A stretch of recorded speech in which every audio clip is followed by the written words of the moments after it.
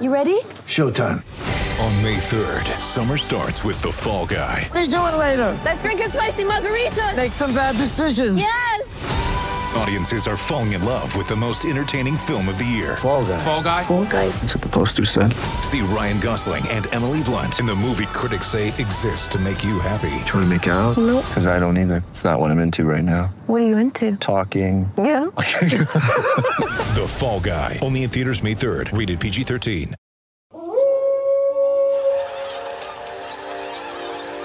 News team, assemble!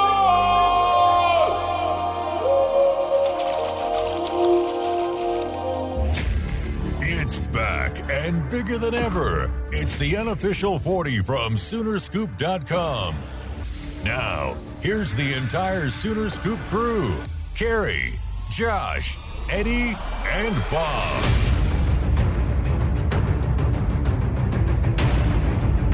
All right, we are back. It is the unofficial 40 brought to you by MidFirst Bank. We want to get that name out there. MidFirst Bank, your official title sponsor for the unofficial 40 podcast from Soonerscoop.com. Go to midfirst.com/U40. It took me a second there. My brain stopped. U40. Sign up for the OU Rewards credit card. All the information you need there. We'll tell you a little bit more about it. But welcome, guys. The entire crew is back. Josh is battling the weather. He's got kids at home, which probably means we got to start with a damn family story. I didn't say the GD. I just said damn. All right? That's okay. By the way, there's a full moon out right now. Eddie Radosevich, Bob Przybylo joining us. Internet full moon going right now. And I know why it is. Eddie is dealing with a lot of crazy people on Twitter. Like, I think somebody is conspiring against me. Like, this is some like someone type of, is just out there making up accounts. Somebody is doing a bit on me, and they're well, when I saw getting OU me. Olds, that's the total. Yeah. Stop calling me people. You need to blame Jason, because as soon as he put that Auburn OSU tweet out. Yeah, it is Kersey's fault. Yep. I mean, with that, and I particularly like the people that just got so upset. You kind of got the that I Alabama tweeted fans. Baker Mayfield was going to return to college football. He was going to quit NFL football. Be a grad transfer. And be a grad transfer for Bob Stoops at Auburn. Like, you idiots. It's just, you have to laugh you about it. are being trolled. Oh, I have to be. You are being trolled. Anyway, but the reason I think it's going so poorly for you is I looked at our iTunes show page the other day. We have 666 ratings. I think that's what the problem is. And one of the recent reviews is mad at Eddie for his attack on Christianity, so that makes total sense. That's fine. Your constant attacks on Christianity. Constant? What? Oh, I went to confession on Wednesday, so I should be okay. You're a Catholic, not a Christian. I guess that's not true, is it? Now I've pissed off all the Catholics. Yes, you have. You're not Protestant. You're Catholic. You're all Christians. Your invitation to Bishop McGinnis High School has been now revoked in Mount St. Mary's. Well, they need a quarterback, so they shouldn't be. No, I think revoking it's a wide anything. receiver. I got the name wrong, so Okay. I misspoke on that. Okay, so they've lost a wide receiver for the I year. believe so. So I the believe Luke quarterback Tarman's is there. okay. Yes. Now there was somebody. That's wasn't your there Irish somebody minute. from Norman North that was hurt? Santa Fe. Santa Fe. Colin Oliver. Oliver, who's one of the best 2021 kids. He'll That's be too out. bad because we were going to go see him, I think, on Friday. Yeah, planned on seeing him Friday against Norman North. Yeah, that's a tough deal. You hate seeing injury, especially this early in the year. Here's one thing I think I want to lead with today, and OU fans, I'm sure some will say, "Who gives a rat's ass?" But if you are in the state of Oklahoma or the state of Kansas, there's a chance that you are an old, you're having a really bad week, because it was announced by the Big 12 that OSU and Kansas State, two teams that have both appeared on ESPN Plus as part of the new Big 12 deal with ESPN, where it was announced that one football game a year would be aired on ESPN Plus for every school not named Texas or Oklahoma, because Texas and Oklahoma have their own third-tier rights, contracts with entities.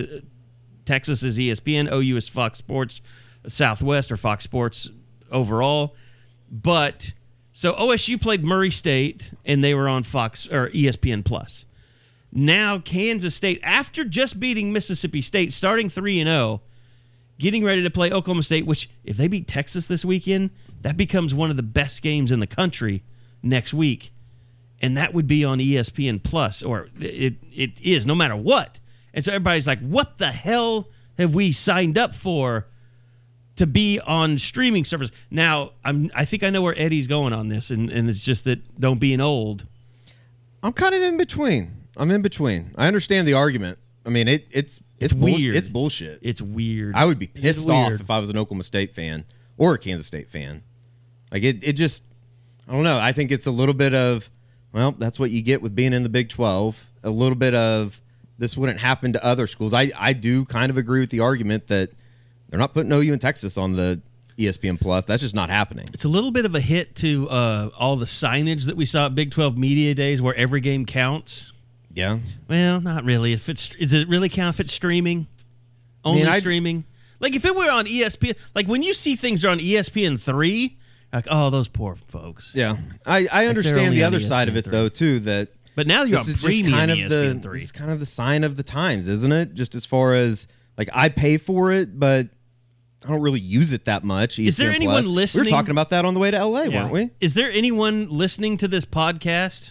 I'm trying to make sure Josh is potted up because we haven't heard from him. Is there anyone on this podcast that doesn't have like Apple TV or Chromecast or Roku or something? Like, you don't Let me listen to ask you, podcasts if you don't have that stuff, do you? Well, if you've cut cable too, do you get ESPN Plus through YouTube? I don't know because I haven't. No. You I have to haven't buy. cut the You have to cord. buy it separately. Okay. But you can get it like an app, through your smart TV or Apple TV or Roku. See, I'm an using. old when it comes to this because I haven't really delved into ESPN Plus as much. Like, I'll watch. I have a some subscription. things. Yeah, I have a subscription, but all I do is just pay for it every month or whatever. It doesn't. I don't ever really use it. Are you bad at? I mean, this is not a discussion. I don't know if this is a discussion we want to have, Josh. But are you bad, Eddie, at canceling subscriptions? No, I will cancel I'm some terrible stuff, at but that. some things I just forget about. It's like, a bunch of stuff is just rollover. It's like the MLB package and stuff. I just know that I'm going to get it every year, so I don't really ever think about it. But I don't know. I don't think that. I understand both arguments, both sides of it. It's a bad situation. It just sucks for everybody. The ACC network's not available everywhere. I mean, that's sort of where we're going. We have the in this ACC direction. network in Oklahoma City on Cox. Yeah, they had to pick it up like a week into the season. Yeah. Well, and look, here's the thing. Like, I went on a big rant about this the other day. Like, ESPN has treated cable companies like shit forever. Like, overcharged them, demanded, not unreasonable, but demanded fees that were higher than everybody else's because they're ESPN. It's like, you remember when the Longhorn Network started, no one was signing up for it. And ESPN, what they did is they said, well, okay, like, I know they did this to Cox. They were like, okay, you take Longhorn Network and we'll throw in this, this, and this. Like, they bundled it or whatever, kind of like they do with everything. And so they forced it down Cox's throat, basically. Now, I mean, do you think it's going to be any different that ESPN is dealing directly with the consumers? No, they're going to screw you too, because this is how they make money. Can you order, like, if I didn't want to buy a subscription, could you just order the game, like a pay-per-view almost? No. No. You have to pay the buy $4.99 a month. Okay. Which is a heck of a lot less than $60 on pay-per-view that it used to be. I mean, that's why they've got UFC, because $5. people, they can sign up and see some UFC stuff that they might have had to pay $100 for on a card and see it for $5. I mean, it is $5 at the end of the It's day. $5, yeah. Like, We run a service that's $10 a month. I mean, you spend $5 on things that you probably shouldn't, regardless. Throughout the day, liquor, whatever. cigarettes Shit, for you Eddie. pay double for tobacco. Yeah. Yeah, a can Smokeless of Skull's like or. $7. Yeah, I don't know. It does suck though. My father-in-law can do it. Anybody can do it. He Can had pay $5. He had no clue what the heck this was all about when. Yeah. And he's a McNeese- big OSU guy, yes, right? When the McNeese State game came around, he had no clue what the heck he was trying to do.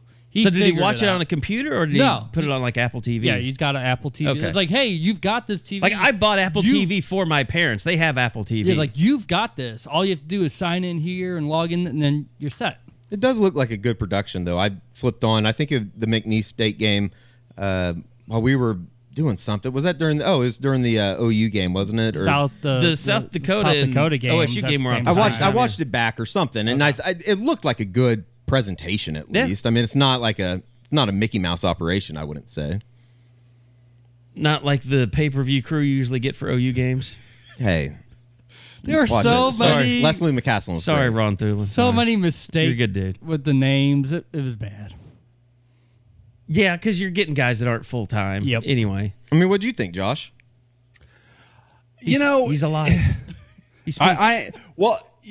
Carrie would be like, well, Josh is not talking. So anyway, we were talking about this. I'm like, well, I don't know where I was supposed to dive in there, but you interrupt no. like I'm doing now. yeah. I mean, you get yelled at for interrupting people. People don't like that. So. talking over people all the time. So you just did it was that again. voice? Damn it. What was that voice? That was old man bitching, ranting, and raving. Not a redneck. That's just old. I've got. No, honestly, I was just buying time for Layla to fall asleep. So, I was just hoping my silence would cement her sleep, and then I'm fine. And see, that was the deal. But no. I knew if I didn't keep talking, like there was a good chance you weren't there, and I was just going to look like an idiot because you were dealing with your kids. No. It's never good. Let's not pretend like it is a good, and it's sad because, there's something in your subconscious, you guys go to the game, so you don't have to live through this, but when you hear certain crews, you're like, oh, this is gonna be a shit show. Yeah, you just know, you don't even acknowledge it. It just happens in your brain. You're like, well, I'm not going to expect a lot out of this. So when, they call, Brendan Radley Hiles, Brendan, Buki or something, they do some weird mistake. Hines. You're like, He was Hines for majority of the game. You hardly even notice it. You're just like, whatever. You've become so immune to the poorness of it. I do think I've conditioned myself when I'm watching a game, unless it's somebody that I enjoy listening to doing the play-by-play or color, I just almost kind of tune them out these days. I don't even really listen to it. You're listening to the natural sound in the background. I don't know what I'm listening to. I think I just zone out. Do you a good example of how scarred I was from the South Dakota game to this week? I literally was telling people on Twitter to listen to Brock Heward. Yeah. I was like, he's saying good things here, and I'm like, I don't know what this says about where I've been. I feel like I felt kind of dirty about it. It is strange too because Brock Heward, when he would do ESPN games, I'd be like, Brock Heward, but he kind of elevates Fox a little bit. It's not as shitty as it seems like it used to be whenever he's doing a game on Fox. Anything's great compared to what Booger McFarland brings to the Oh Monday my Night booth. God, he's so awful. In anyone's grave, they can get Petros Papadakis off my TV. Look, I used to. Oh my God, John Shin, former writer of the Norman Transcript, had the best description ever of Petros Papadakis, which is I think I've heard he this. is the voice in the head of every serial killer. Might be right. That's why you kill Might be people right. because that's what you hear all day, every day. So I don't understand his whole spiel. I don't understand where he why is he of any interest to me? I don't understand with his- how he played at USC. Is he a quarterback? I don't know, but I mean, I think he was a fullback. you can't Okay. ever tell me he had an athletic head. He has an unathletic head now. I don't think there was ever a younger version. You couldn't lift enough neck weight to make that an athletic head. He's just grating. He's terrible. So if Brock Heward takes his spot in Fox games, I'm all for it. But he's still doing games. He's on a 3-man crew. It's like Brady Yeah, Quinn. Brock. And here's the thing. Back to Booger McFarland. I love Joe Tessitore. I thought he was Yes. headed for greatness, and he is getting dragged down because of Booger McFarland. Booger McFarland makes him an idiot, basically. He makes Jason Witten look really good. Yeah. I did think it was really funny. It was the first week they were doing the doubleheader Monday night games. I get home from post-practice or whatever, and Booger's doing the game, and it was the second quarter or something. And I swear to God, he said, I forgot who it was, but he said, such and such, he's having a great year. After it's like two two quarters in. No, it was 2 quarters in. This was week 1? Yes, it was on the doubleheader of the Monday night games. That's when I was like, okay, this is not going to work.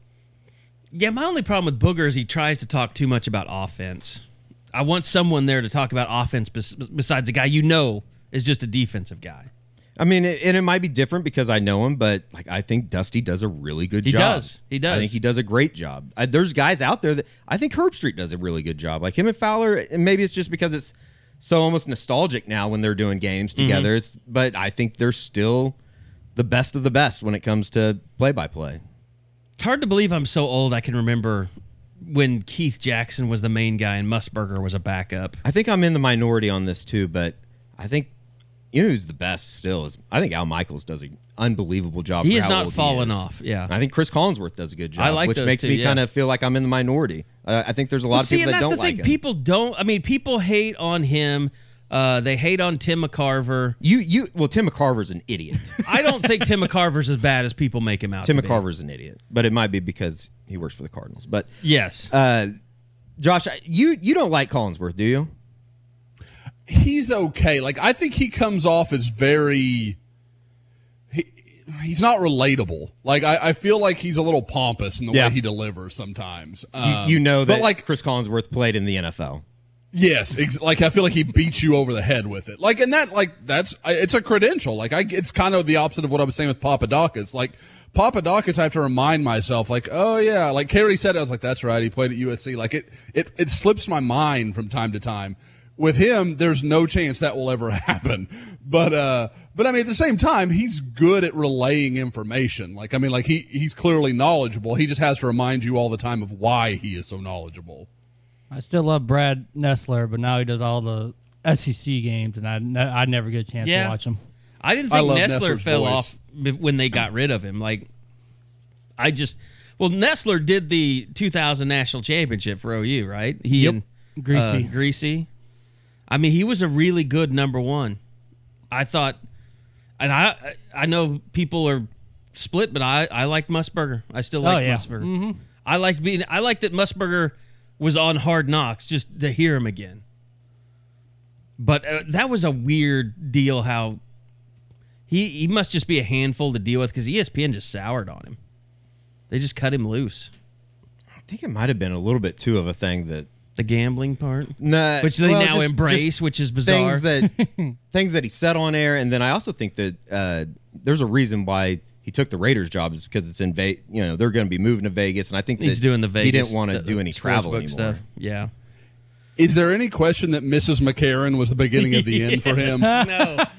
And daughter-in-law, I guess now. And his final game ends up being the Sugar Bowl where he's talking about mixing. That's crazy. That was the last game he did for ESPN? That's his last game. Yeah. Dang. Wow. That was a long time against ago, Auburn. Yeah. I would have guessed that it was like 2 years ago. I guess it was 2 years ago. Yeah. 2016? 2016 season, yeah. Okay, so we had a chance to catch up. It's a bye week, so we're back from L.A.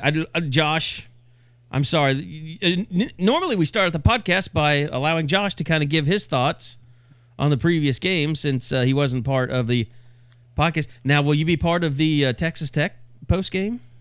Josh? I think I can probably stay up till 3. Like I think I can probably do that. The mid-afternoon I can probably make that work. So wow, he's saying we're going to start at 3.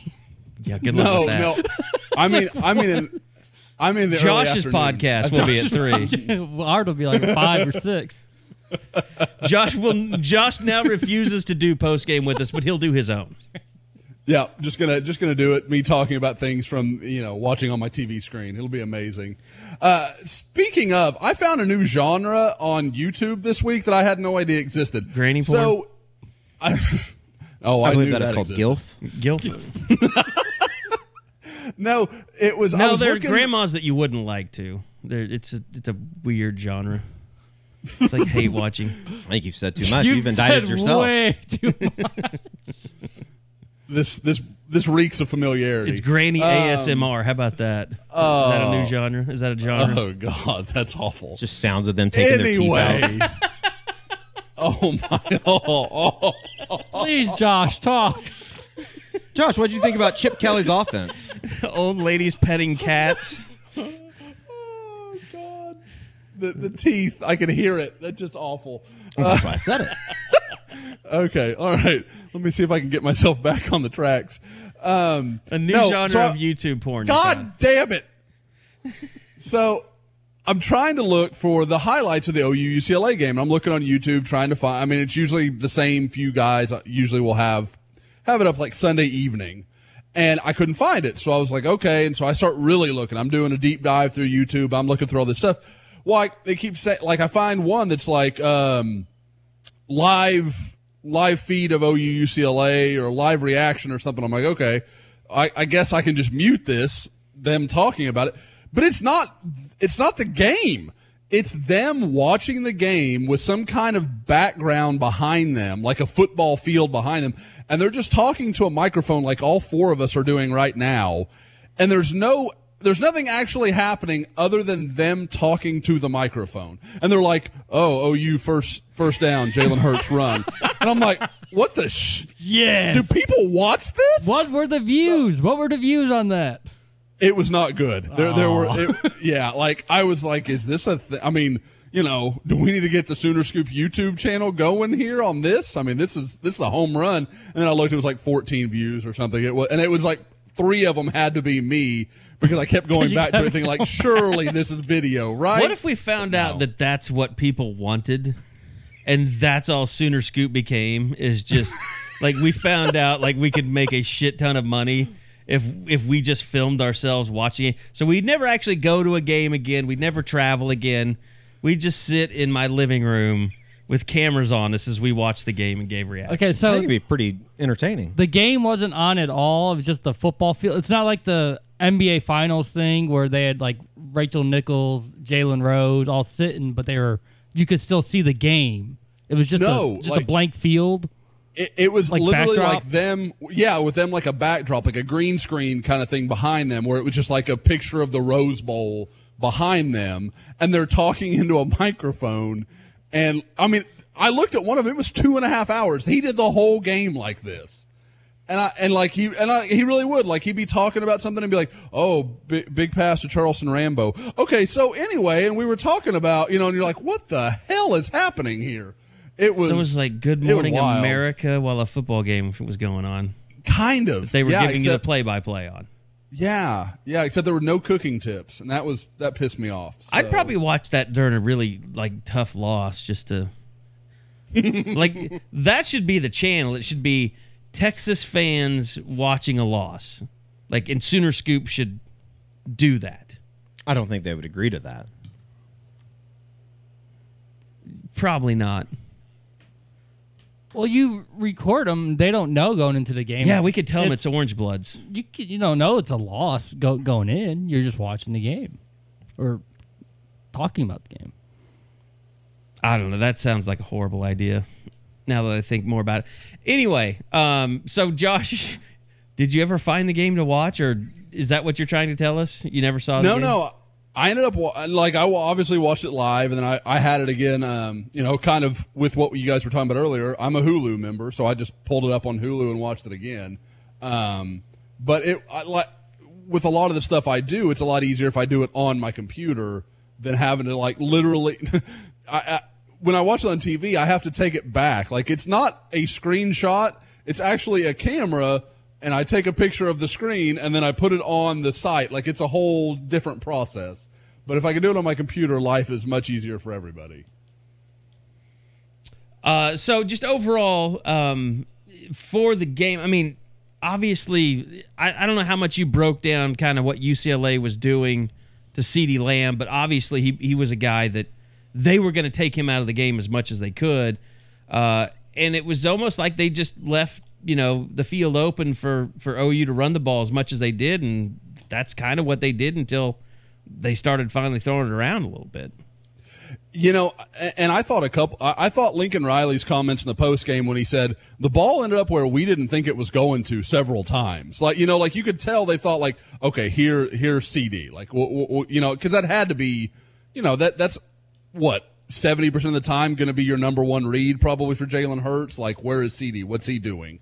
For this one, like you could tell, like the deep ball to Rambo, there's no way that's the way they thought that play was going. Like, I mean, obviously because it broke down, so that's part of it. But I mean, like, there were so many situations where you could tell UCLA was like, well, we're not going to get beat with that, but okay, we're going to get murdered with everything else. Okay, cool. I mean, that's great. And I mean, I guess I get it. But the thing was, UCLA is one of the few teams Oklahoma's going to face all year that has a corner that could follow CeeDee Lamb around and give him trouble. I would have went that route and said, you know what, we're going to let Darnay Holmes and CeeDee Lamb, we're going to let them figure it out.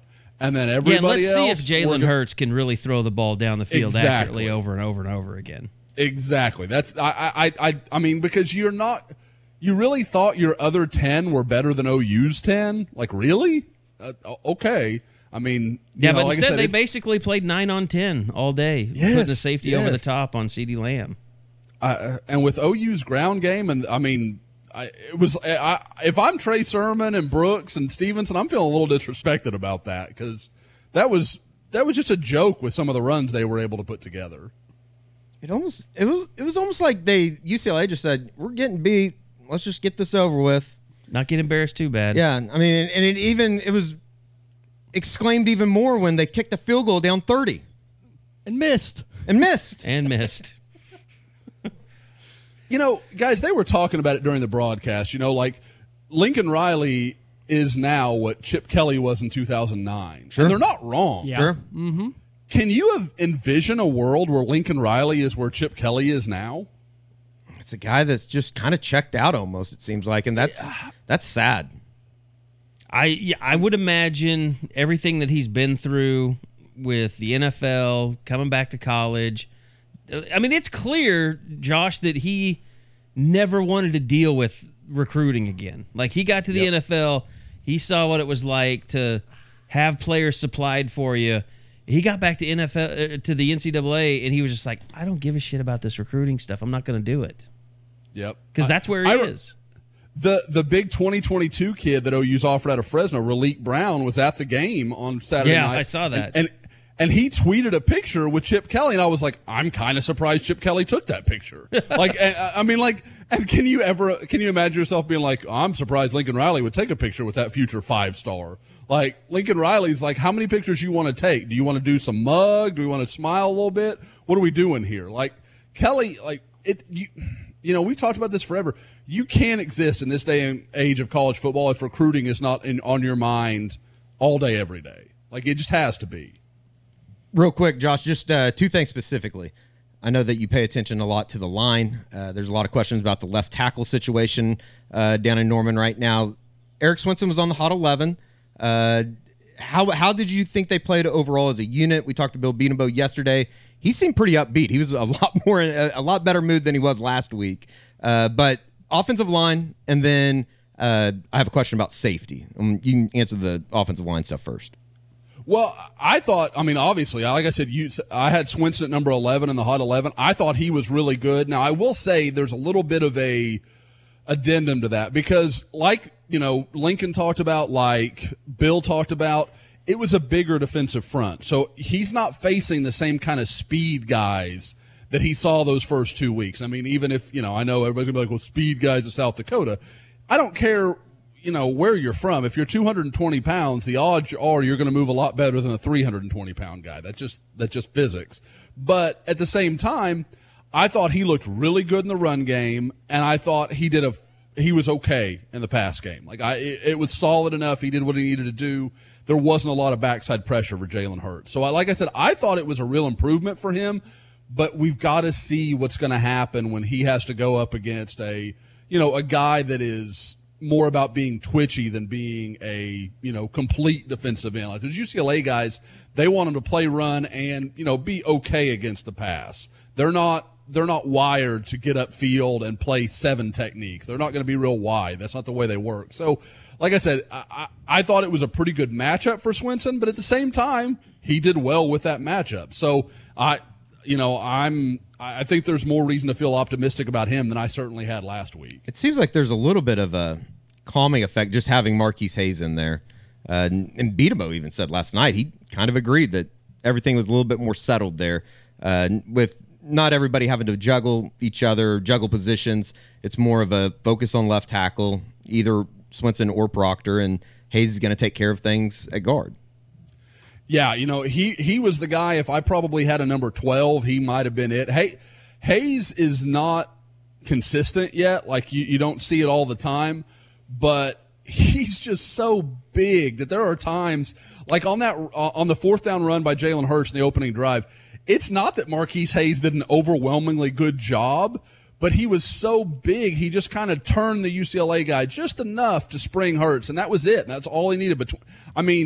Between Hayes and Humphrey, you're going to win that battle most of the time. And like I said, Tyrese Robinson had a rough game against UCLA, but he's been really good the first 2 weeks. So I think the interior of that line is really showing signs of being really, really good.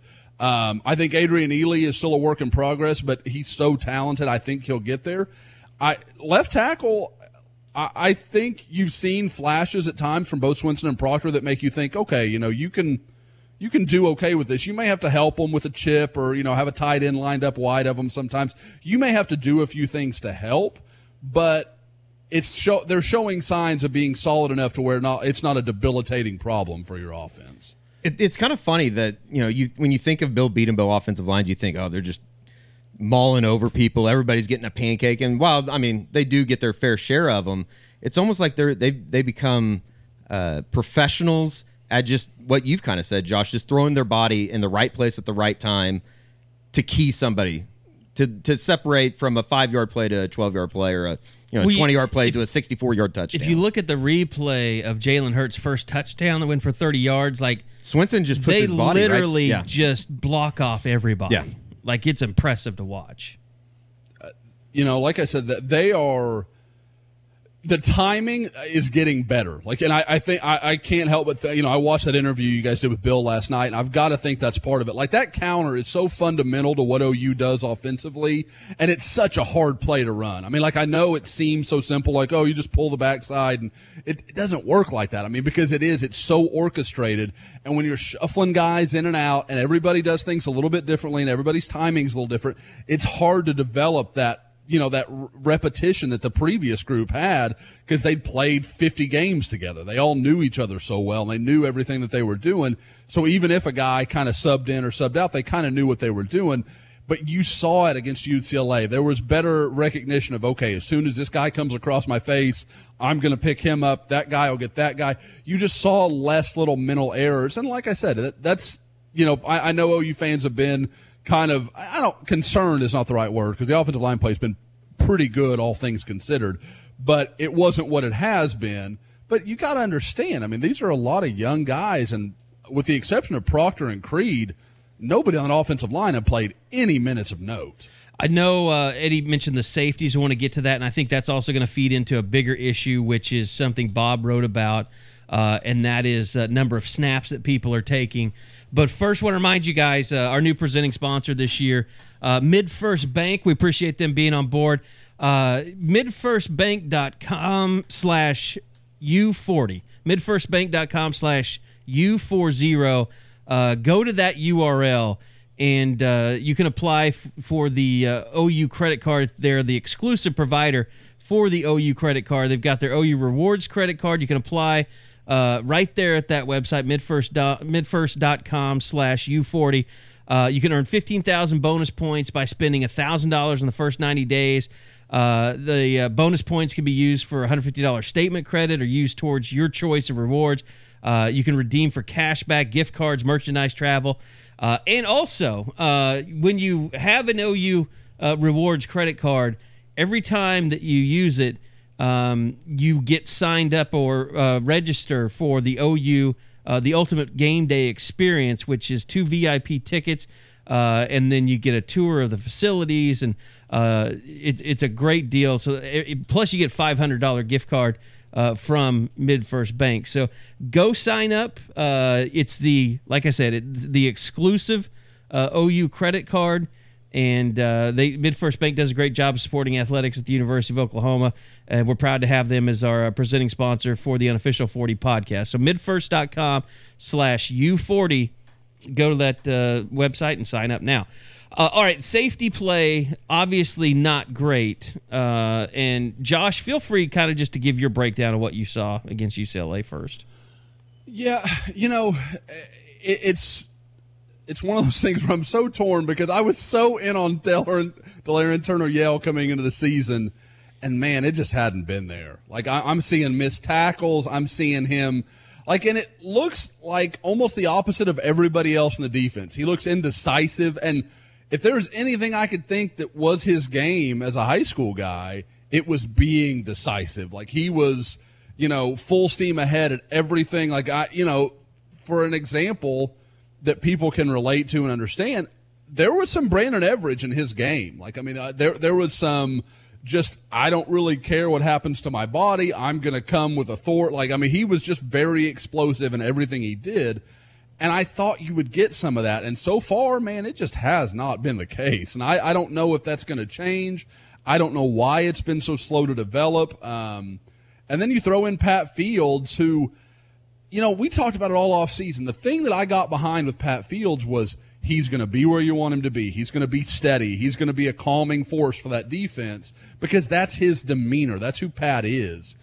And, man, that's been anything but. Because, you look at the problems, and when you see Oklahoma giving up big gash plays, too often it's been an assignment that sure looks like it was Pat's. And so, like I said, I don't know what to make of that yet because, like I said, it's one of those things where you have to understand that we sitting there at home, you guys sit at the game, we don't know the call. We don't know everything that they're reading and looking at. So you have to understand it. But at some point, there is a consistent problem, and it seems to be connected to the two safeties because the other 9 guys, with Trey Brown being a little bit of an odd even exception, have looked pretty good. They're playing pretty good football. And what's so weird about the safety spot is Fields and Turner-Yell, coming off the South Dakota game, both said they had a little internal meeting saying, we know we got to be better. And then that was the performance they put out after realizing that they weren't playing up to par, and then they probably both played their worst game of the season. Well, and one thing you wrote about, and it's striking, like when you look at the Pro Football Focus stats this week and you look at total number of snaps, and Josh had put them on the website, the thing about Alex Grinch is he is preaching, substitution. He wants guys to get 40 to 50 snaps a game, max. And really 40, I would say, is probably what he wants for max for most guys. And you can, Bob, kind of explain what the thinking. Actually, let me go to Alex Grinch, and we can hear from him. It's a little bit long, but it gives his whole spiel on exactly what he's trying to do with subs. And I know, Josh, you probably saw this online a little bit on Twitter during the game, but like people really freaking out when Kenneth Murray leaves the game early and Brian Meade comes in because they wonder, is he hurt? What's going on? It just doesn't compute. Like, you're just not. And I said this to kind of pose it this way to Kenneth when I talked to him this week. I was like, you guys fought and scrapped and clawed your way to making any and every play you could. You didn't have a lot of playmakers, and that was always something Mike Stoops talked about. We need more playmakers. So it's like it was always in your head like this team just doesn't have enough players. They don't have enough guys to make plays. What Alex Grinch is saying is, we need more guys to make plays, and we need guys to be fresher throughout games. And so when you see guys like the Big 12 Defensive Player of the Year leave the game early, you're like, what the hell are you doing? You don't have any players out there as it is, and you're taking one of the best ones off the field. I can understand why people freak out. I'm not going to do the redneck voice.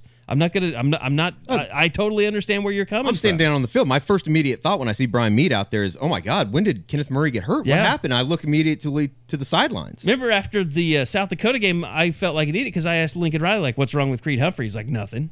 It's like, we just wanted to play Ian McIver because we don't have any backup. So here is Alex Grinch in my conversation with him about all this stuff on Monday. You've been, I don't know, setting us up just about substitutions, finding the best 22 and stuff like that. But 3 games in, I'm going to tell you, you're freaking people out by substituting early for guys like Kenneth Murray. I mean, I know you don't care about all that stuff, but Sure. I mean, could you just kind of talk to like what you've said it before, but just kind of your thinking on what that does to put someone like Brian Meade in that situation? Yeah, I think there's a number of things to it. Number one, there's only one true way to develop depth, and it's developing guys under the lights, on the stage, in the moment, and it's hard to manufacture those reps in practice. That's a piece of it, and then the next side of it is everybody's a better football player. Our sport is this way. Playing 40 snaps as opposed to 80 snaps. It just the rep count has impact, and not every sport is that way. You get more bats in baseball, then you have a tendency to from an improvement standpoint. But in ours, it's just simply not that way. And so we want max reps. We want elite reps, and we want guys feeling like survival on game days is not the ultimate aim. It's to play at a high level and to focus on effort, execution on every single rep. And so, in any event, that's kind of how we built this thing in our past. And so, the biggest thing is, you can't, the drop off can't be any greater than we're willing to kind of be accepting of, and a lot of it stems from production. If they got to earn the right over the course of the week, and basically we have a meeting every Thursday and say, and develop a rep count for every single guy. Does it go that way every single week exactly how we draw it up? No, the opponent has a vote. The way the game goes, can dictate some of those things. But we want to play more than less, and we'd rather leave the game and say we rotated too much than not enough. And so we'll continue to do so as long as these guys earn the right over the course of practice. And through 3 games, you're going to see some guys that got in week 1 that didn't get in week 3 and it has everything to do with Monday through Thursday. Now I'm going to say this: like when Lincoln Riley came in, it's not like he reinvented the wheel, but he just did a lot of stuff that I remembered other successful guys doing. And I was like, oh yeah, like I remember when this coach did that, or Kevin Wilson, talked about this, or whatever. And so, but what he did worked, and it brought, things about Lincoln Riley that make him special I don't even know about. I mean, that's really inside football stuff. With Alex Grinch, like, I feel like he's completely reinventing the wheel from everything that we knew about defense, because I've never seen anybody employ these kind of tactics before in terms of substitution patterns. And, he's very big on analytics, and, he came in immediately talking about, so many turnovers equal wins. It's just, I'm constantly kind of like, wow, this guy really is kind of turning my head into what I thought defense was. The one thing that sticks out to me is they both, when talking about Riley and Grinch, they both not just believe in their system, they live their system. Mm-hmm. Like, that is their shit. There's nothing that's going to take them away from what they do, and because they believe in it, because it works. And he's right about, like, the only way you're going to know is if you put him out there. I mean, how much better do you feel about a Brian Asamoah, a Nick Benito, a Jalen Redmond, a Jaden Davis, because they had a chance to go out there when it felt like in years past it'd be what, like 52-17 in the fourth quarter, and you're saying, get that guy in because we need to know what he can do. Now you're seeing these guys come in the second quarter, and you're believing, okay, wait a minute, they can play now, they can play in the future. They can keep this rotation going for as long as it keeps working, and they have more belief and more trust because of what they've seen from those guys when they've actually put them out there. And here's the other side of the coin. For anyone saying, why don't you play this guy, or why don't you play that guy? That was great stuff. Like, Alex Grinch is he said it many times, like, we want to be blamed for rotating too much than not enough. Like, that is everything that he believes in. Like, he wants to rotate. Like, he wants to put you on the field. So if you're Robert Barnes, if you're Levi Draper, whoever, like, I know there are people like, well, I want to see them. Why aren't they playing? And Alex Grinch will tell you, I want to play them. Like, that's what I want. I want them to be out on the field, but they're not showing me enough on Mondays and Tuesdays in practice for me to do that. Like, he's not against you. Like, he's not holding a grudge. He wants you to be on the field. And that might be the most alarming thing Yeah. about safety then. Yeah. If that's the, and we all believe that's Sure. the case. He's meaning what he's saying is if Turner Yell and Pat Fields are the two players that play the most snaps of anyone on defense, and they're not playing at a high level, they don't know where to go after that. Does it kind of show you that like Justin Broiles had a shitty week of practice too? Because he played a week ago, but then he wasn't the answer for them against UCLA. No, he made the play against the Bruins. Yeah, I thought he played well against UCLA. He made the fourth down breakup. Oh, that's right. I blogged, or I was live tweeting about that. I have no mind left after being shot at. It almost makes you wonder if Turner, Yell, and Fields, in a way, have played well in practice, and so they get their playing time out there on the field, obviously. But where's the misconnect coming when they do get on the field? I mean, you look at the play chart. It has to be a confidence thing, doesn't it? Well, here's the thing. Like, if it really is true that fewer snaps lead to better play, bingo. Look at the snap totals for the game. The three safeties had the most snaps. Brennan Radley-Hiles, 59 snaps to lead all defensive players. Delarian Turner-Yell, number 2 at 53 snaps, tied with Pat Fields, who had 53. So those guys are playing like if they played 40, they might be better. Producing at a better rate. Yes. Exactly. So they need guys. I mean, they need Robert Barnes to step up. They need other guys. You know, they need Jeremiah Cradell. I mean, yeah, I was gonna say, do you turn to the young guys during this bye week? It almost feels like they're gonna get some kind of opportunity. You get an opportunity every week. Cradell, actually, exactly. Grinch kind of hinted to me like they might move some guys if So that makes me think Jordan Parker. Yeah, Jordan Parker's the first what does guy that that came do to mind. for? I mean, does that mean that Jaden Davis has played so well that they're going to move a corner? It might mean that. I mean, I'm not discounting anything. Where are you on that, Josh? You know, my problem with, and I don't mind the Parker move, but it feels kind of, I don't know, like almost against what they've done so far, where they've been very much, this is our plan. We know what we want to do. We know where these guys we want them to be. Jordan Parker was a safety, and they moved him away from there. Yeah. Right. So, like, it almost feels like we saw that, we don't really like it, and now it's so bad at safety, maybe we have to go back to that conversation. The guy that I really would like to see get another look back there, and again, we don't know what happens in practice, so it's hard to say how far that's gone, but Jeremiah Cradell is a guy that has the frame, a guy that has the athleticism they're looking for back there. He's playing nickelback, but he's not getting any time behind Buki and Sylvie. Why not give him a look on the off week at safety and just see? I mean, if it doesn't work, then it doesn't work. But it's not like it's taken away from his mental reps at nickel when he's playing. You know, I think he played against South Dakota, and I don't think he's played in any other games. So, Josh, you look at those three freshmen, Cradell, Woody Washington, and Jamal Morris. You think it's Cradell that has the best shot of making an impact during this season? You know, Woody is the only one that's played there. And he played, again, I don't think he played against UCLA. I think it was only against South Dakota. Right, yep. And I thought, when I first saw it, like when I watched the game, I thought, oh, that wasn't very good, because he had one moment where I can't remember what it was. He missed a tackle. There was something that was kind of ugly, and that's what caught my attention. But when I came back, he had played more than I realized. He came in earlier in that game than I thought he did, and I thought he showed some good stuff. Like, it wasn't, like, oh, we got to start him now kind of stuff. It wasn't what Jaden Davis is doing.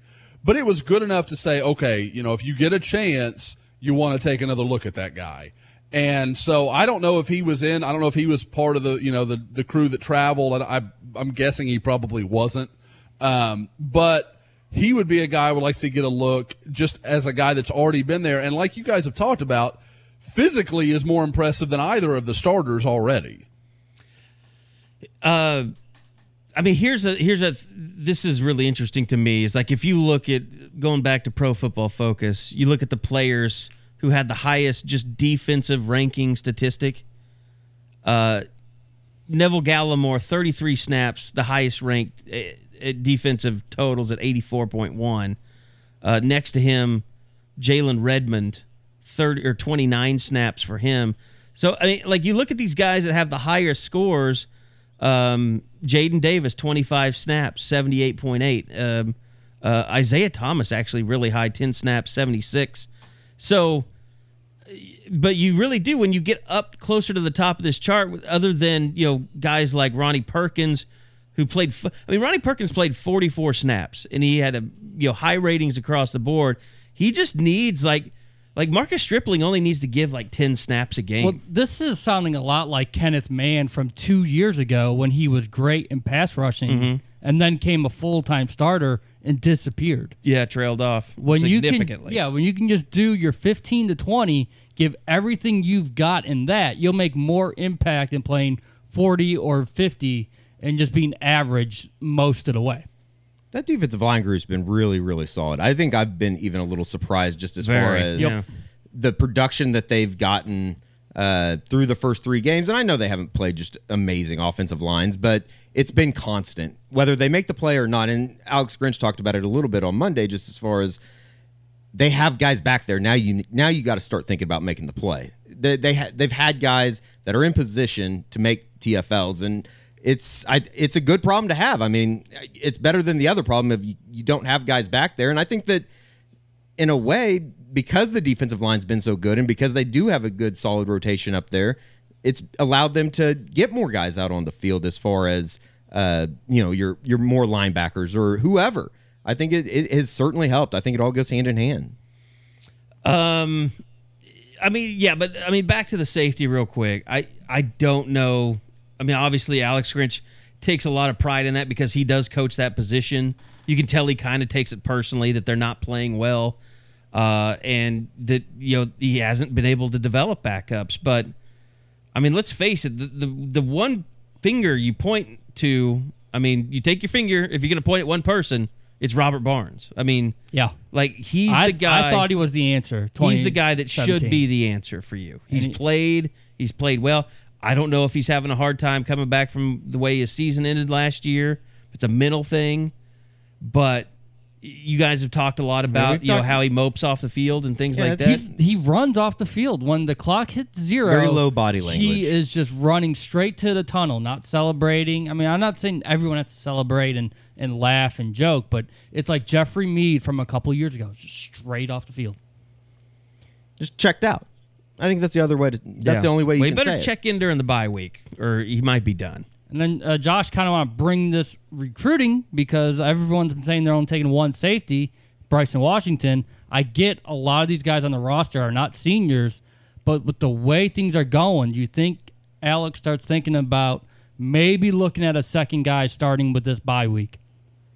I really do, and I've mentioned a guy. I mentioned him last week, and then he's come up a few times since, and it is a SEC safety. Oklahoma is still, I think people sometimes when I say, okay, guys, this is not going to happen or this can't happen, it's my fault for saying things like that because, frankly, stuff changes. But, I will get something that in the summer is absolutely not going to happen. That door is closed. There's no way. And then in October, you're like, well, you just start hearing things that have changed. So the guy that I'm hearing right now that I know Oklahoma is working to bring in for a visit, I know he's talking. It's not just OU's hoping this happens. There is some reason to think it will happen is Keyshawn Lawrence, Tennessee safety commitment from Nashville. Now, obviously, he's from Nashville. He's committed to Tennessee. There is a lot of reason to think that's a closed door. And I've talked to a few people that have told me, he was supposed to go to South Carolina this weekend and watch them play Alabama, or last weekend and watch them play Alabama. No, he no-showed on South Carolina. That may be what happens here. It may amount to nothing, but the farther Tennessee falls into the dumpster, the better Oklahoma's chances become. And if you can show, that's the interesting part about the problem Oklahoma has right now. Look at this defense. Oklahoma's playing pretty good football. We can sell you on, look at our front seven. Look what they're doing. Look at our corners. Parnell Motley is starting to play like maybe he might get drafted. It's all happening pretty fast, but our safeties are a problem. Imagine if you came into this defense, it's going to return a lot, and you can help fix our problem. We need safety so bad. Sure, we've got Bryson, but who knows how ready he's going to be. You can come in and be that guy too, and we don't have a lot to stand in your way. And that's a pitch you can sell. And, we all know from some of the stuff that other recruits have attributed to Alex Grinch, he's not afraid to make that pitch. He's not afraid to say, you're better than the talent we have here. Come take a spot. And like I said, that kind of goes, like you guys were talking earlier about, Alex Grinch lives this methodology. From recruiting on in, if you can come in and take a job, come take it. Like, they're not going to worry about that. And so I think he is the guy that right now is kind of the focus. Now, I'm not sure if it's become a situation where Oklahoma's definitely taking a second safety, but you have to think, like you said, Robert Barnes, there's a few other guys that you think, surely they're going to see the writing on the wall here. And then, Josh, I'm not sure you have the answer. I'm not sure you could have the answer, but because of what you said, based on what we heard in the summer, is just one safety. We saw Jacoby Covington commit to Washington. Do you think there's any chance they circle back? And if they do you think there's any chance he listens after the way things went down in the summer? I would be surprised, because while I think Jacoby handled that really maturely when a lot of guys would have been like, oh, screw OU, blah, blah, blah. Because, I know publicly he was saying, yeah, I'm down to OU and Washington and blah, blah, blah, whatever. I know that at that point, Oklahoma was not really talking with him. And I whatever, OU fans may think of that or whatever, the case may be, there's no way Jacoby didn't notice that. Whether he handled it nicely or not, he noticed it. And it's just tough for me to believe that Oklahoma is going to be able to come back in and be like, you know what, that whole thing where we didn't talk to you for 4 months. Come on. My bad. Yeah, like we thought we were going to be pretty good at safety, and we've just figured out that that's not actually the case. So, I don't see that coming together. But, it's recruiting. Crazier things have happened. Okay, I want to remind you guys, a lot of people I know use the SeatGeek app as they were getting tickets for UCLA, because we heard from SeatGeek and said the response was fantastic. So appreciate you guys supporting the podcast by supporting SeatGeek. And here's the thing. If you've ever used the app, if you haven't used the app, go download it. You look at the App Store. There's over 50,000 5-star reviews for the app. Great customer satisfaction. And it's just a better process. I mean, you can go to some of these sites. You get lost, searching around, trying to figure out what's what. SeatGeek customizes it all for you. They pull together millions of tickets from all over the web. And then they rate each deal on a scale from 1 to 10. So, like, you see, like, a green dot means a really good deal. A red dot shows you tickets that are overpriced. I know a lot of people. OU Texas is going to be a really tough ticket this year. So, you're probably going to pay, unless Oklahoma State pulls the upset this weekend. Even if that's the case, it's going to be a tough ticket, because even with the stadium bigger, you're just not getting those real. You might as well just go ahead, get on SeatGeek, start looking now. And get your OU Texas tickets in hand while you can. So you can see the Cotton Bowl, you can see where you want to sit. You can sit on the OU side. SeatGeek breaks down all the details, and every purchase is fully guaranteed, so you can shop for tickets with confidence. Now, I've used it. Eddie has used it to buy tickets in Chicago for the Cubs games. You said it was easy to do. Yeah, it was really easy. All you had to do is just log on, decide where you want to sit, and pow. So do what Eddie and I do for concerts even. It's great as well. Now, SeatGeek will even give you $10 off your first SeatGeek purchase.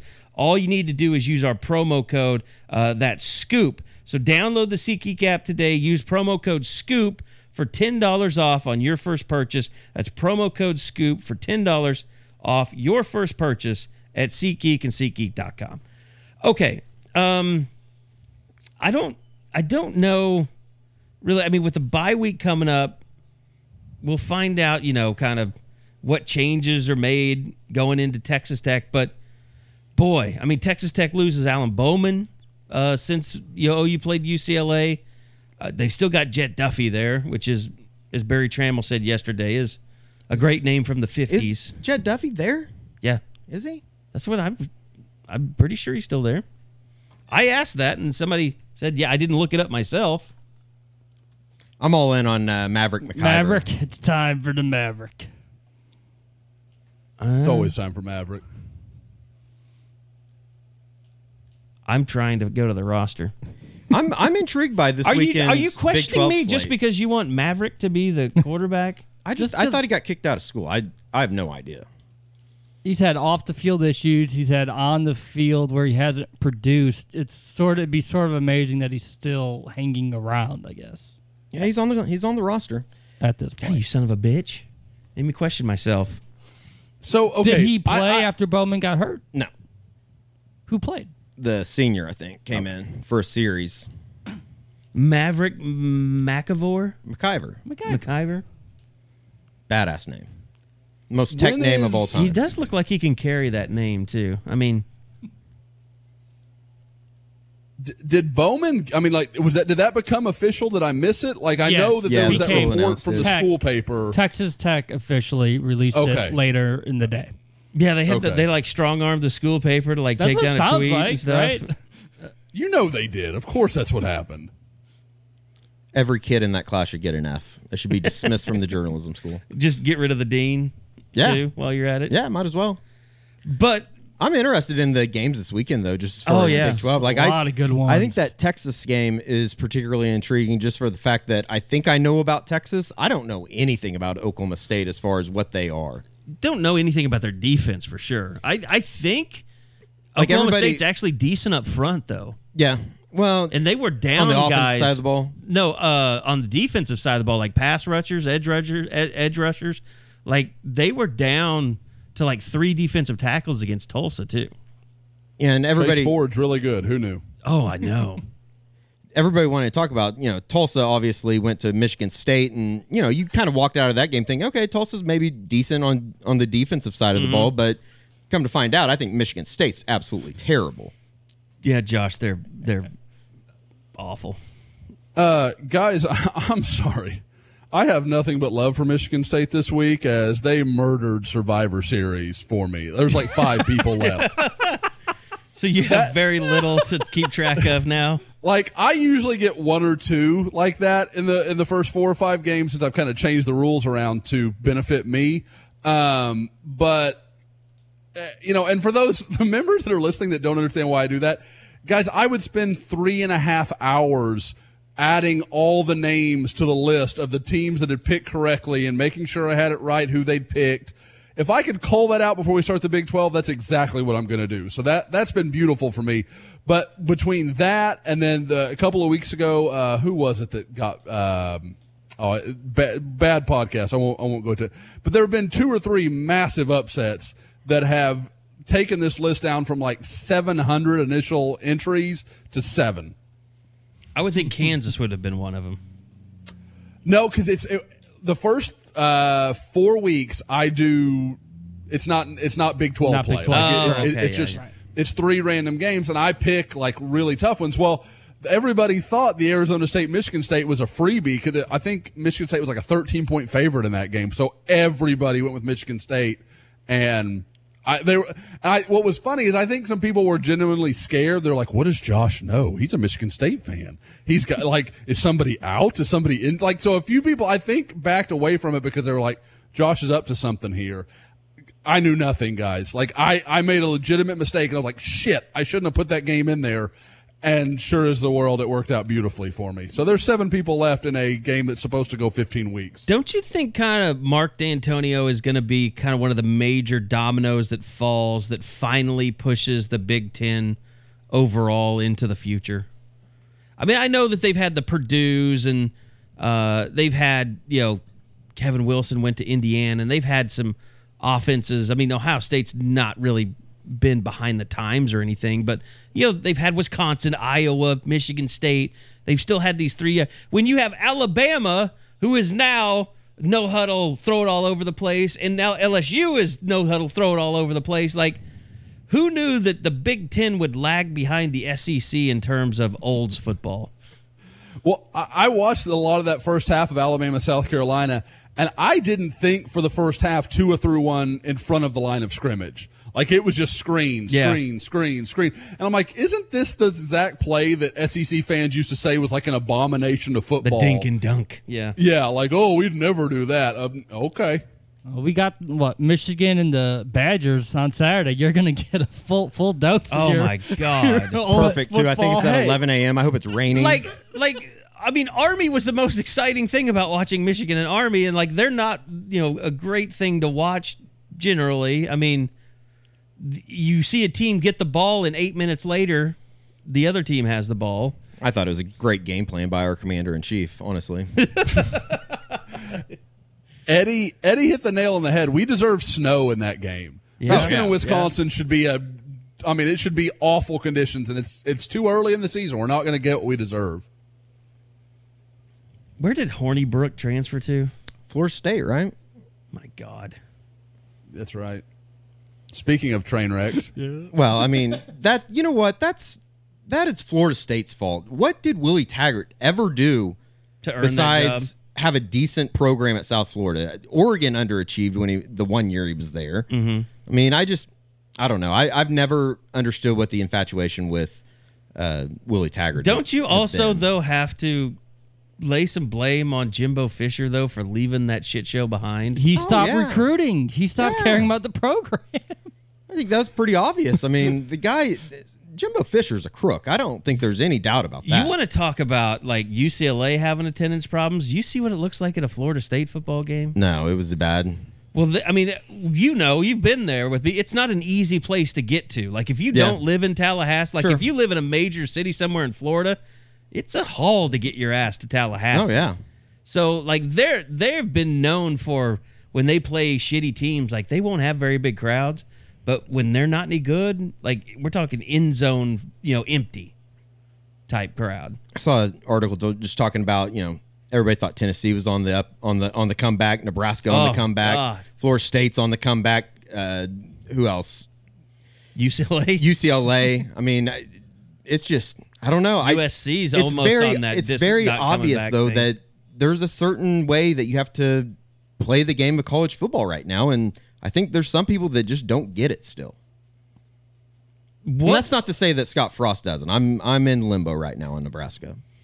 Yeah, I did pronounce him dead, but I like Adrian. Yeah, so he's just gonna have to grow, right? Yeah. I just think you look at. I mean, I saw a list too today about teams. I can't remember who put it out. Like teams that changed conferences between like 2011 and 2014, and like it was only two teams, like TCU and somebody else, are the only ones that have above 500 records in that time.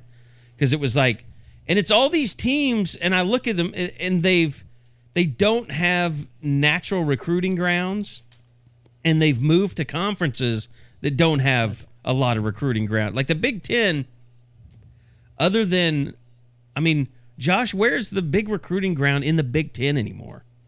Ohio. Yep. And that's it, really? That's it. I mean, and you're not Chicago. gonna go in, I mean, unless you are Michigan, you're not going to go into Ohio and beat Ohio State for anybody. Like, that's not going to happen. So, and we should be really careful because this is a topic of conversation. It might have been Missouri was the other one. Yeah, I think so, because they went to the SEC championship that first 2 years they were in that league. So, but we should be careful because this will absolutely trigger our guy, John Tallman. He hates this conversation. He is convinced that Nebraska's recruiting footprint has not been affected at all by moving to the Big Ten. He's like, I love John, but that's idiotic. I think it's crazy. I don't know. Well, look, if you're Nebraska, I mean, Oklahoma needs Texas, but Oklahoma should be a pretty good example to Nebraska. Do they need Texas though? Like over the last decade. Here's the thing. It makes it easier that they have Texas. I would agree with that. But they're still going to Florida and California and North Carolina and wherever. Hell, the D.C. area has been really good to Oklahoma, Baltimore. So, Oklahoma should be a blueprint to Nebraska for how to be successful where they are. They just don't have Texas to lean on. But they can't do it. So in 2010, Nebraska signed 5 players from the state of Texas and were the 22nd ranked recruiting class in the country. They are currently the 54th ranked recruiting class in the country and have 1 commitment from the state of Texas. Now, I just randomly picked 2010, but you can't tell me that they're going to land 4 more guys from Texas. It's clearly impacted their ability to recruit one of the best states in the country that produces talent. And then they tried to go into... Was Adama Sue a St. Louis guy? No, he was I want to say like Northwest, like Seattle or Portland, Washington Oregon. Portland, Oregon. Yeah, like okay. it was something like that. Well, I think Nebraska there for what, the last, I don't know, 2 or 3 years. They tried to get a couple back doors into Carlsbad, California, and wasn't it Keyshawn Johnson's son? And that didn't work out, obviously. Well, hell, even when they were in the Big 12, they could get Oklahoma kids. Philip Dillard. I mean, they would pull a kid every once in a while. Hardest I've ever been hit in my entire life. Literally knocked me into the air. Not feet, yards. Like you were like offensive my body, line and he was a linebacker? No, it was like on a kick return or something. Okay. And he almost killed me. That's a fact. So I'm just looking in Ndamukong Suh's page. Okay, so 2005 was the class he was recruited from. He officially visited Nebraska, Cal, Miami, Mississippi State, and Oregon State were his 5 official visits. You think those 5 officials would be different these days?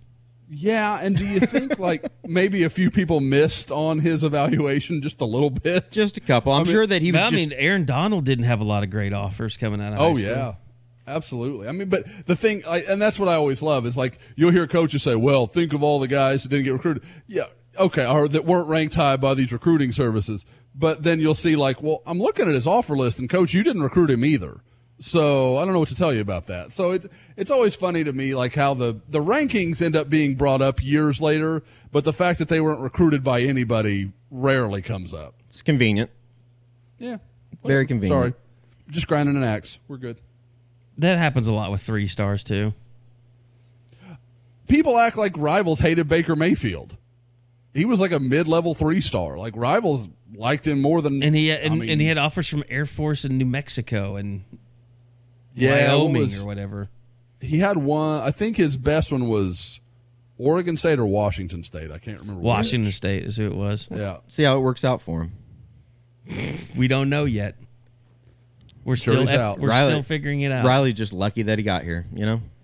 Yeah, that whole thing, like, God, you were just getting. I mean, there's no way that there's more than one person on this earth that's arguing that Lincoln Riley hasn't really developed any quarterbacks. There's nobody it's not possible. Is worth spending time talking about that would believe something like that. It's not possible. Okay. It does slightly trigger me that somebody could even possibly think that, though. When I was quiet early in the pod, I was finishing up some number stuff that I was looking at. The QBR of the last 5 years of Oklahoma quarterbacks, including Jalen Hurts this year, which he's like 250. It's not going to stay that high. I get it. But just for the sake of the averages, it's 203.6. That would be that average is better than any player of the last 5 years, not including this year. Kyler Murray's best year prior to last season was 109.19 at A&M. Mayfield in 2013, 127.68. Hurts' high as a starter was 150.7 in 2017. I don't know how else to say that, but the numbers make it abundantly clear that all 3 of those guys improved tremendously in the time they spent with Lincoln Riley. By the way, there's been 2 major media outlets that have come out with Heisman straw polls so far. The Athletic and the USA Today. There may be others that I haven't seen. Maybe ESPN's come out with something after 3 weeks. And I've been kind of surprised that Jalen Hurts leads both those polls as much as he does over Tua. I think I've said it on the podcast before, but Jalen Hurts is the only person in America that could have come to Oklahoma and have a decent chance to win the Heisman. To win the 3rd Heisman. Because of I don't want to say a love affair, but people like Jalen Hurts. They love the story, which it's hard not to like. But at the same time, if it was like Tanner Mordecai, right, and just he's putting being up the same elevated numbers and having great numbers, people would have just been like, "Yeah, look at Tanner Mordecai." And I think when I say story. that, it almost comes off as a slight to Jalen Hurts and what he's accomplished so far. And I don't mean that in any way. I don't mean it to be a slight or to be a diss at him. He's been very, very good. But I would also say it's been 3 games. Let's see what he does when he gets in a shootout. When it's nut cutting time. Yeah. Because I mean, I'll say this: the one thing, Josh, to me that stands out about the first 3 games, and you mentioned Parnell Motley. I don't know if you were joking when you said he's looking like a draft pick. He's been great. I'm not going to lie. Carrie like he hasn't grabbed been. the He's been lotion great. as you said that. I grabbed the pledge. I needed some kind of lubricant. That's the only thing in the room. So no, but God, that's so disturbing, that image now, that I can't think of what I was saying. Well, if you can't think of it, I do have a thought that I want to give. Oh, yeah, no. Okay, about Parnell Motley and, play. Here's the thing, though. Like, OU is getting ready to play all these teams that all they do is they come out and they say, let's see if we can complete a deep ball in this play. Like, every play, that's what they do. So they faced any of those teams yet. So I'm really curious to know what's going to happen when you line up against Devin Duvernay and a Colin Johnson at the same time, and what happens when, just like Trey Norwood, everybody loved Trey Norwood until Tylan Wallace went one-on-one with him, and then everybody wanted to throw him away, put him in the garbage, like Baker said. So, I'm just not ready to say that the corners situation is solved. I think it'd be wrong to say that it is. Until we see this, yeah. Maybe Baylor, not so much even Texas Tech, but Texas, Baylor, Oklahoma State. Like, I'm certainly not in the group that thinks, they did the same thing through the first 3 games last year, and then look what happened. If you can't see that they're playing better defense, if you can't see that up front, things are much improved, that's a you problem. And you know why the corners are playing better is because they're so much better up front. Yeah, absolutely. It all goes hand in hand. As Alex Grinch calls it, his top-down defense. Absolutely. There's 100%. So I guess I had to be the one to crap on Parnell Motley today, Josh. Well, now I'm leading the fan club. That was your official resignation. So I'm here to take over. You got the torch now. Yep, it's a heavy one to carry, and Parnell, I will throw it as quickly as I can if you give me reason. But for now, I got it for you, buddy. Later tonight, there'll be meetings next to each other: the Parnell Motley fan club and the A.D. Miller fan club. Josh will only be at one. Yes, I'll be throwing tomatoes at the other one. Not even in the same conference room. It's going to be or perhaps just bags of clipped hair just thrown at them. Oh my God. By the way, Jason Kersey is he's very mad about your haircut. He feels is he? He feels like you should have had to shave it all the way down. And as we discussed, or maybe it was he doesn't feel like it was. I think he said that it was at a front to bald men. Yeah, I think that's exactly right. Yeah, like you pretending like you did something, like shaving your head. I'm using air quotes. Is basically it's an affront to bald people because you haven't shaved anything. Kersey's one of these guys that expects me to put shaving cream on my head and shave it with a buck knife. I'm going to take it down. That was never going to happen.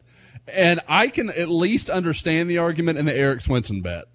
The A.D. Miller bet, I made it clear when I said it. I will not be shaving it down to the skin. That will not happen. And honestly, the fact that the sides of my hair are currently longer than the top of my head, I look like a bigger asshole. Enjoy that idea because I look more stupid because I didn't just shave the whole thing down than if I would have done it than doing it the way I've done it. So I look worse for what I've chosen to do. How long do you think it'll be before you have your first haircut? I would guess Christmas-ish. It's going to be a while. You'll go to get it trimmed, won't you? Or does it not grow that fast? I'm going to have to on the sides. Well, that's what I'm saying. That's the haircut I'm talking about. Yeah, that will have to happen. And try to slowly let it even out together. Because it's going to be very mullety if I'm not real careful. No, as someone who does this every year, it goes in stages. Yeah. So now I will say, just full disclosure, my hair grows really fast. So it's not going to be that big of a deal, but I hope Kersey's not listening right now. Jason, it grows back really thick and long, and it's just really pretty, God. No, and I can say Tiffany is also cheating the system so that I don't screw up Christmas card pictures. She has me taking something that like women take after pregnancy to get their hair to kind of come back. It's called biotin or something. Oh my God. So I'm taking these so that my hair comes back. This is the stuff you have to do when you're married. You don't need to make babies anymore, so I guess you can do whatever you want to yourself. Exactly. I'm like, whatever, as long as the hair comes back. It's one of my few vanities, okay?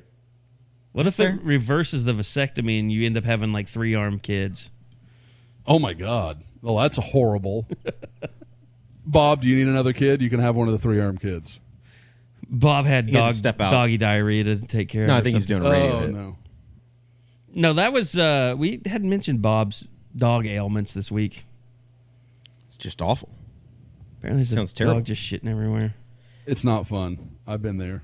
Do you sense it's easy to say, I guess, through 3 games, but like a different tone with this team as far as, like, I know Baker wanted to win. We know Kyler wanted to win, but it's almost like they've been to the bottom of the mountain right now, or they've been to halfway up the mountain. They want to get to the top. It's like, we know we haven't done anything yet. You think it's going to be a sense of, because that's kind of what Jalen Hurts says after every game. Yeah. Is basically, great to win, but haven't accomplished anything. Do you get the sense that the whole team feels that way? I get it's more like, maybe from the veteran guys that we've talked to. I don't know if it's that as much as it is just they don't want to recognize any accomplishment that they've had at all. Like, it's all, and Alex Grinch said this the other day, and it was kind of surprising. He said, we're on our way to becoming a great, going from good to great as a practice team. Yeah, and that's important to him. Very important to him. And I think that's almost more important to him than how they perform on Saturday. Is that they're prepared well Monday through Thursday. I mean, it's just a team that knows they're at the beginning, that they haven't.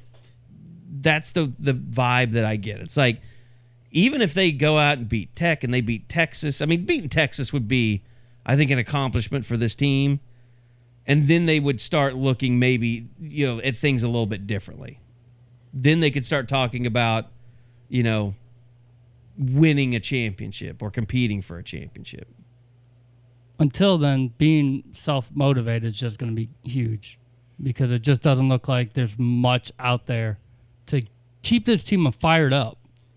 I will say that when someone asked Lincoln about the Big 12 in general the other day, like, it was kind of like, shit's about to get real. Like, this is a legit conference this year.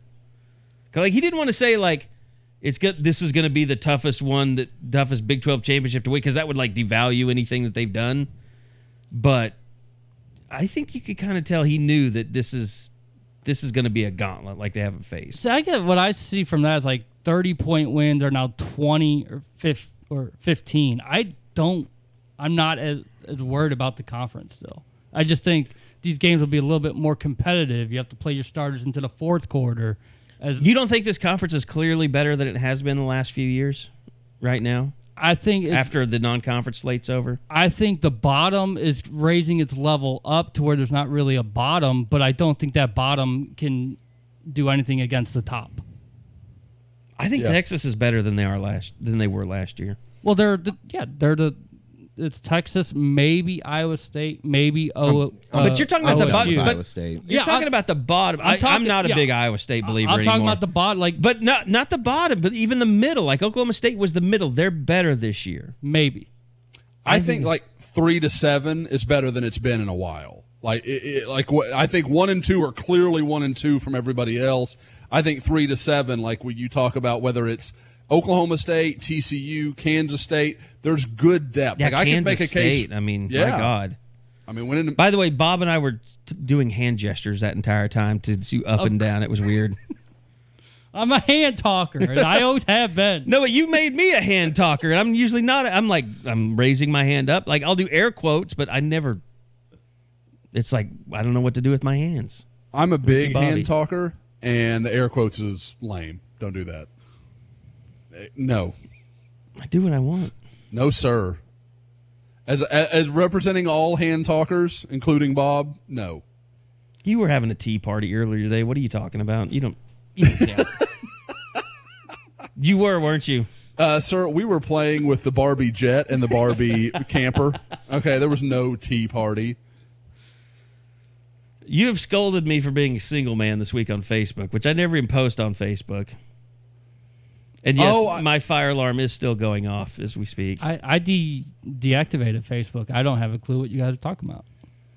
That's admirable. It's interesting. Bob, did you feel younger when you did it? I did. Yeah, I thought so. It was like in June or May. Oh, it's been glorious. Oh. Now everybody hates you, though, because you never wish them happy birthday. This is true. You don't get to see the little balloons fly up when you say happy birthday. I'd be pissed too, Bob. I actually don't wish people happy birthday unless I really, really know them. Oh, I am one of those people, like, if I'm pretty confident we haven't talked in 2 or 3 years, you're going to come off my Facebook friends. Like, I am the same way with everybody knows I love a good Twitter unfollow. I love to unfollow people. On Facebook, I will unfriend people I knew from kindergarten through senior year of high school. Like, I don't care. If I don't talk to you, then I don't have any need to see what your mongrel children are doing. I don't care. People don't think that you have mongrel children? They may. I don't care if they do. Like, I have no interest in your life. That's interesting. All right. Anything recruiting-wise? Absolutely. Aaron Parks coming up. Live announcement on Rivals. Down to his final 3. I mean, are we kidding ourselves here? We know what's going to happen, don't we?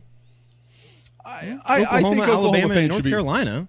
Yeah, I think Oklahoma fans should be paying attention. I'll say that.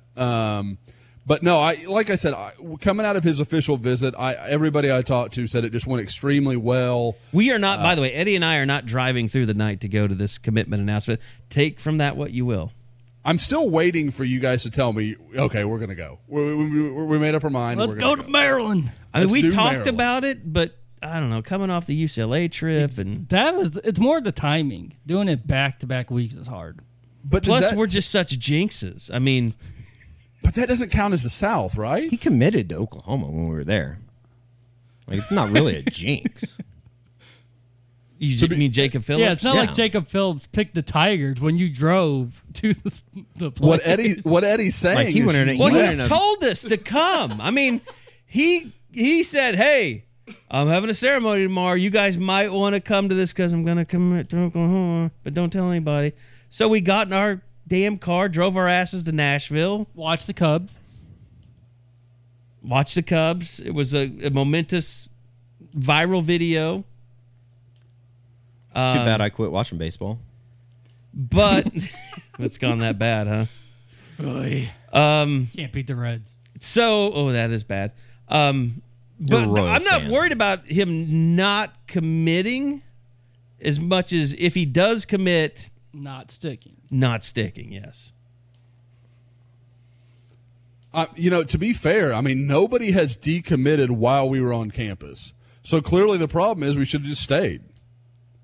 We'll just, whenever we go stay to at a major Oprah's high school. Yep. You're just going to stay there with Jacob Phillips for 8 months, and then it's done. It was a cool high school. I mean, it was super old. And it's changed a little. Now you got the early period. You only have to do it for 3 months. You don't have to go to February, just December. You're going to miss Thanksgiving with your family, but That's you'll be there for Christmas. You'll be there for Christmas. I did like that, pardon my take, rant about Lions fans the other day.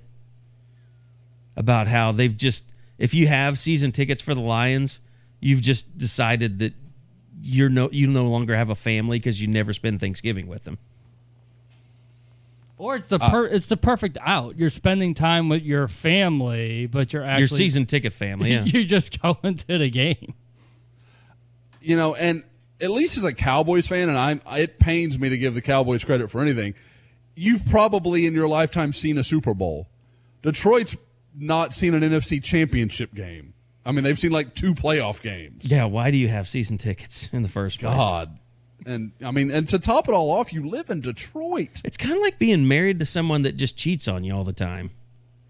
And you just stay married to him. I don't know many, but when it was 24-6 against the Cardinals, Lions fan I knew was like, there's no way we win this game. Like Kyler came back for the tie. So, yeah, I mean, but Parks, he's out there. There's some eyeballs out there. Could they match up? I think that's what we're waiting to find out. But, Josh, you say OU fans should definitely be tuned in? I definitely think they should be. I mean, there's a like I said, with the two others, North Carolina has some connection to his family.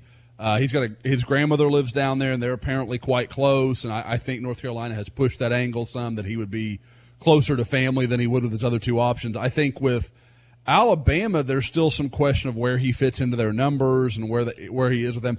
I really think this comes down to Oklahoma and North Carolina. I put in a forecast, I guess about 2 weeks ago for Oklahoma. I haven't heard anything to change my mind on that, but I mean, it's Mack Brown and Tim Brewster. I've seen crazier things happen. Every year it seems like there's one of these commitments that Oklahoma ends up getting that just kind of flies under the radar. Nobody really, it doesn't get its due, like, I guess, is this in the a next way. Orlando Brown? But I mean, this guy's the number 60th ranked player in the country, and he was the MVP at Rivals 5-star. He was incredible. Yeah, and I always felt he liked OU more than OU liked him. I know. I can remember Eddie and I talking when we interviewed him in Atlanta, and I was like, I don't know if Oklahoma's going to get to him. You know, like, it just didn't feel like, because at that time you thought it was Jonah Monheim. Yeah. And now Oklahoma they've moved on from Jonah Monheim, a really good 4-star player, to a borderline top 50 guy in the country, according to Rivals rankings. So, I mean, it's just a sign of what Bill Bedenbaugh's doing. That's why, like, back in the spring when OU lost out on, a Gunby, and then they lost out on Turner Corcoran, like, everybody's like, oh no, the whole class is falling apart. Man, tap the brakes. Like, it's Bill Bedenbaugh. It's going to be fine. Just give it time. And now Oklahoma, for the second straight year, has one of the 2 or 3 best offensive line classes in the whole country. And just to kind of, I guess, further that point, Bedenbaugh talked about EJ Ndoma Ogar and Stacey Wilkins yesterday. You can just tell those are two guys that he loves. He absolutely loves those guys and what they could be when it's all said and done. I thought EJ would be a center, but it sure seems like he's set on guard, and that's not a bad thing. It looked like you could have Wilkins and EJ sort of your cornerstone there on the left side. There's a lot of ways you could look at this, but there is a chance that Stacey Wilkins is the highest drafted offensive lineman that Oklahoma's had in the Bedenbaugh era. Like, he's 6'6", can move his feet, is tremendously long. I mean, if he puts all of his physical tools together, that's a 12-year NFL left tackle going to a whole bunch of Pro Bowls. I mean, like, he is tremendously gifted. It's just like I said, it's a matter of if he can put it all together. Sure. And like, the fact that he's already getting bills, because, that was kind of the thing you wondered, and it was a lot like Marcus Stripling. When he gets to the college game, is he going to step forward? Like, is the challenge of playing better opponents going to push him? Or is he kind of the guy that we see on tape where, wow, he flashes, but there's not a lot of consistency there? And in both cases, it's worked. Oklahoma's rolled a good number because they both look like guys that the competition factor has made them kind of wake up and say, I still have a lot of ways to go before I'm, what I can be. And they both played the last 2 games, so I don't think they really care about the 4 game rule. Somebody asked me on the board, I don't think they're going to redshirt either of them. No, you've got to think. Stacey Wilkins might be their guy. We'll have to see what happens with Eric Swinson, obviously just being a junior, but you've got to think he's a definite part of their future plans at left tackle sooner rather than later. Yeah, the redshirt class seems to be like it's going to be pretty small. Rattler, I think, seems like a guy they're going to try and. You just have to believe these guys are that good. No one's going to be a redshirt senior who's going to mean a lot. That's just the rarity. Like Neville Gallimores aren't going to be around that much more. And it'll have to be somebody that just comes in like undersized, that or gets hurt or get in the weight room. Yeah. Yeah, it's going to happen, but it'll suck when, a freshman plays 5 games and then gets hurt. Then you try and get a medical, I guess. Yeah, depending on how many snaps they had. Now, I don't think Weeze didn't play, or did Weeze play against UCLA? Theo played the fourth quarter. did. Yep. So I would had say almost had that catch against Mordecai. We thought he had, and then turned out he didn't catch it. Yeah, okay. The ball was tipped. Yeah, it seems like the fact that one of his first plays was a 37-yard touchdown that looked that good, they were like, oh, shit, we can't redshirt him. Which I don't know. I mean, we haven't talked to Theo. We haven't talked to Trajan Bridges, so we don't really know kind of where their heads are at. But, I mean, Theo's just so... He kind of has resting bitchy face. Because he's a good kid to talk to. But he just kind of looks surly. I think that but once he starts talking to you, he's a great guy. I thought CD kind of hinted at it yesterday, just as far as talking about Jaden Hazelwood and just how they were different as freshmen, and he said something to the effect of, he didn't say he was more arrogant than I was, but he said that he's very confident. He did. I said, what does he have that you didn't have as a freshman when you came in here? I think there's a little bit of a humbling that you have to go through as a freshman. I don't think that's a bad thing for some of these guys. But yeah, I didn't think about it that way. He basically said, yeah, I wasn't as big an asshole. Yeah, I mean, paraphrasing, that's basically what he said. Which isn't a bad thing. No, it's not. I think that some of those guys need to go through that before they really become part of the offense. And that's still to say, I said it last week, and I think I said it on the postgame pod after the South Dakota game. I think that Jaden Hazelwood's going to make some plays for this team at some point during the season. Well, I was surprised he didn't do more against UCLA because that was kind of my hot take of the game, my hot prediction. But there will be a game coming up sometime soon where he just, I think, busts out. And I went the other way because I asked Rambo, are you having those talks with those kids? Because you went through this yourself 2 years ago, where you were the hot stud coming to campus, redshirting, and now you're like, wait, what the heck's going on? So he just said, just trying to tell them to keep their heads up, and their time's going to come. And he's a great example because he's the leading receiver through the first 3 games.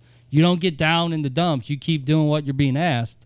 You're going to get your number called. Yeah, and I think it's just a thing, too, of just having an opportunity. I mean, he has an All-American in front of him. I don't think there's any doubt about that. Look at a guy, another freshman in Jaden Davis. He's taking advantage of the opportunity, and he's going to get more playing time because of it. Well, and, we going into the season, we were surprised when they finally released the depth chart, and Charleston Rambo was an or along with the freshmen, Bridges and Weeze, and he's not an or. No, he's no longer an or. He is definitely the number one. So he's done as good a job as anybody from the start of the season to now to establish by himself. far my biggest miss of the season was thinking that Rambo would be passed up by now.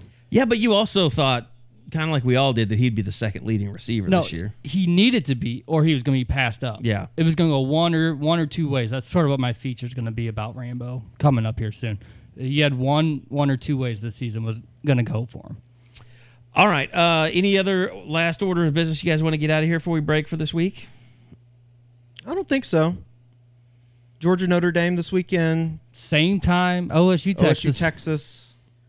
Auburn A&M. I guess that's interesting. Kind of intriguing. Michigan and the Badgers.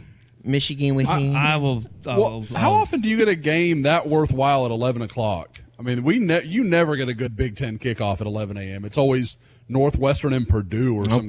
Pray for Alabama. They're playing at 11. It might be hot down in Tuscaloosa, too. Is that on It's Fox? hot in the South? Yes. Yeah. It's on Fox. See, Well, that game's actually being played on the Sun, Josh. Here's the thing that's happening with these games is, like, Fox is getting really good ratings for their studio show now that they have Urban Meyer in there.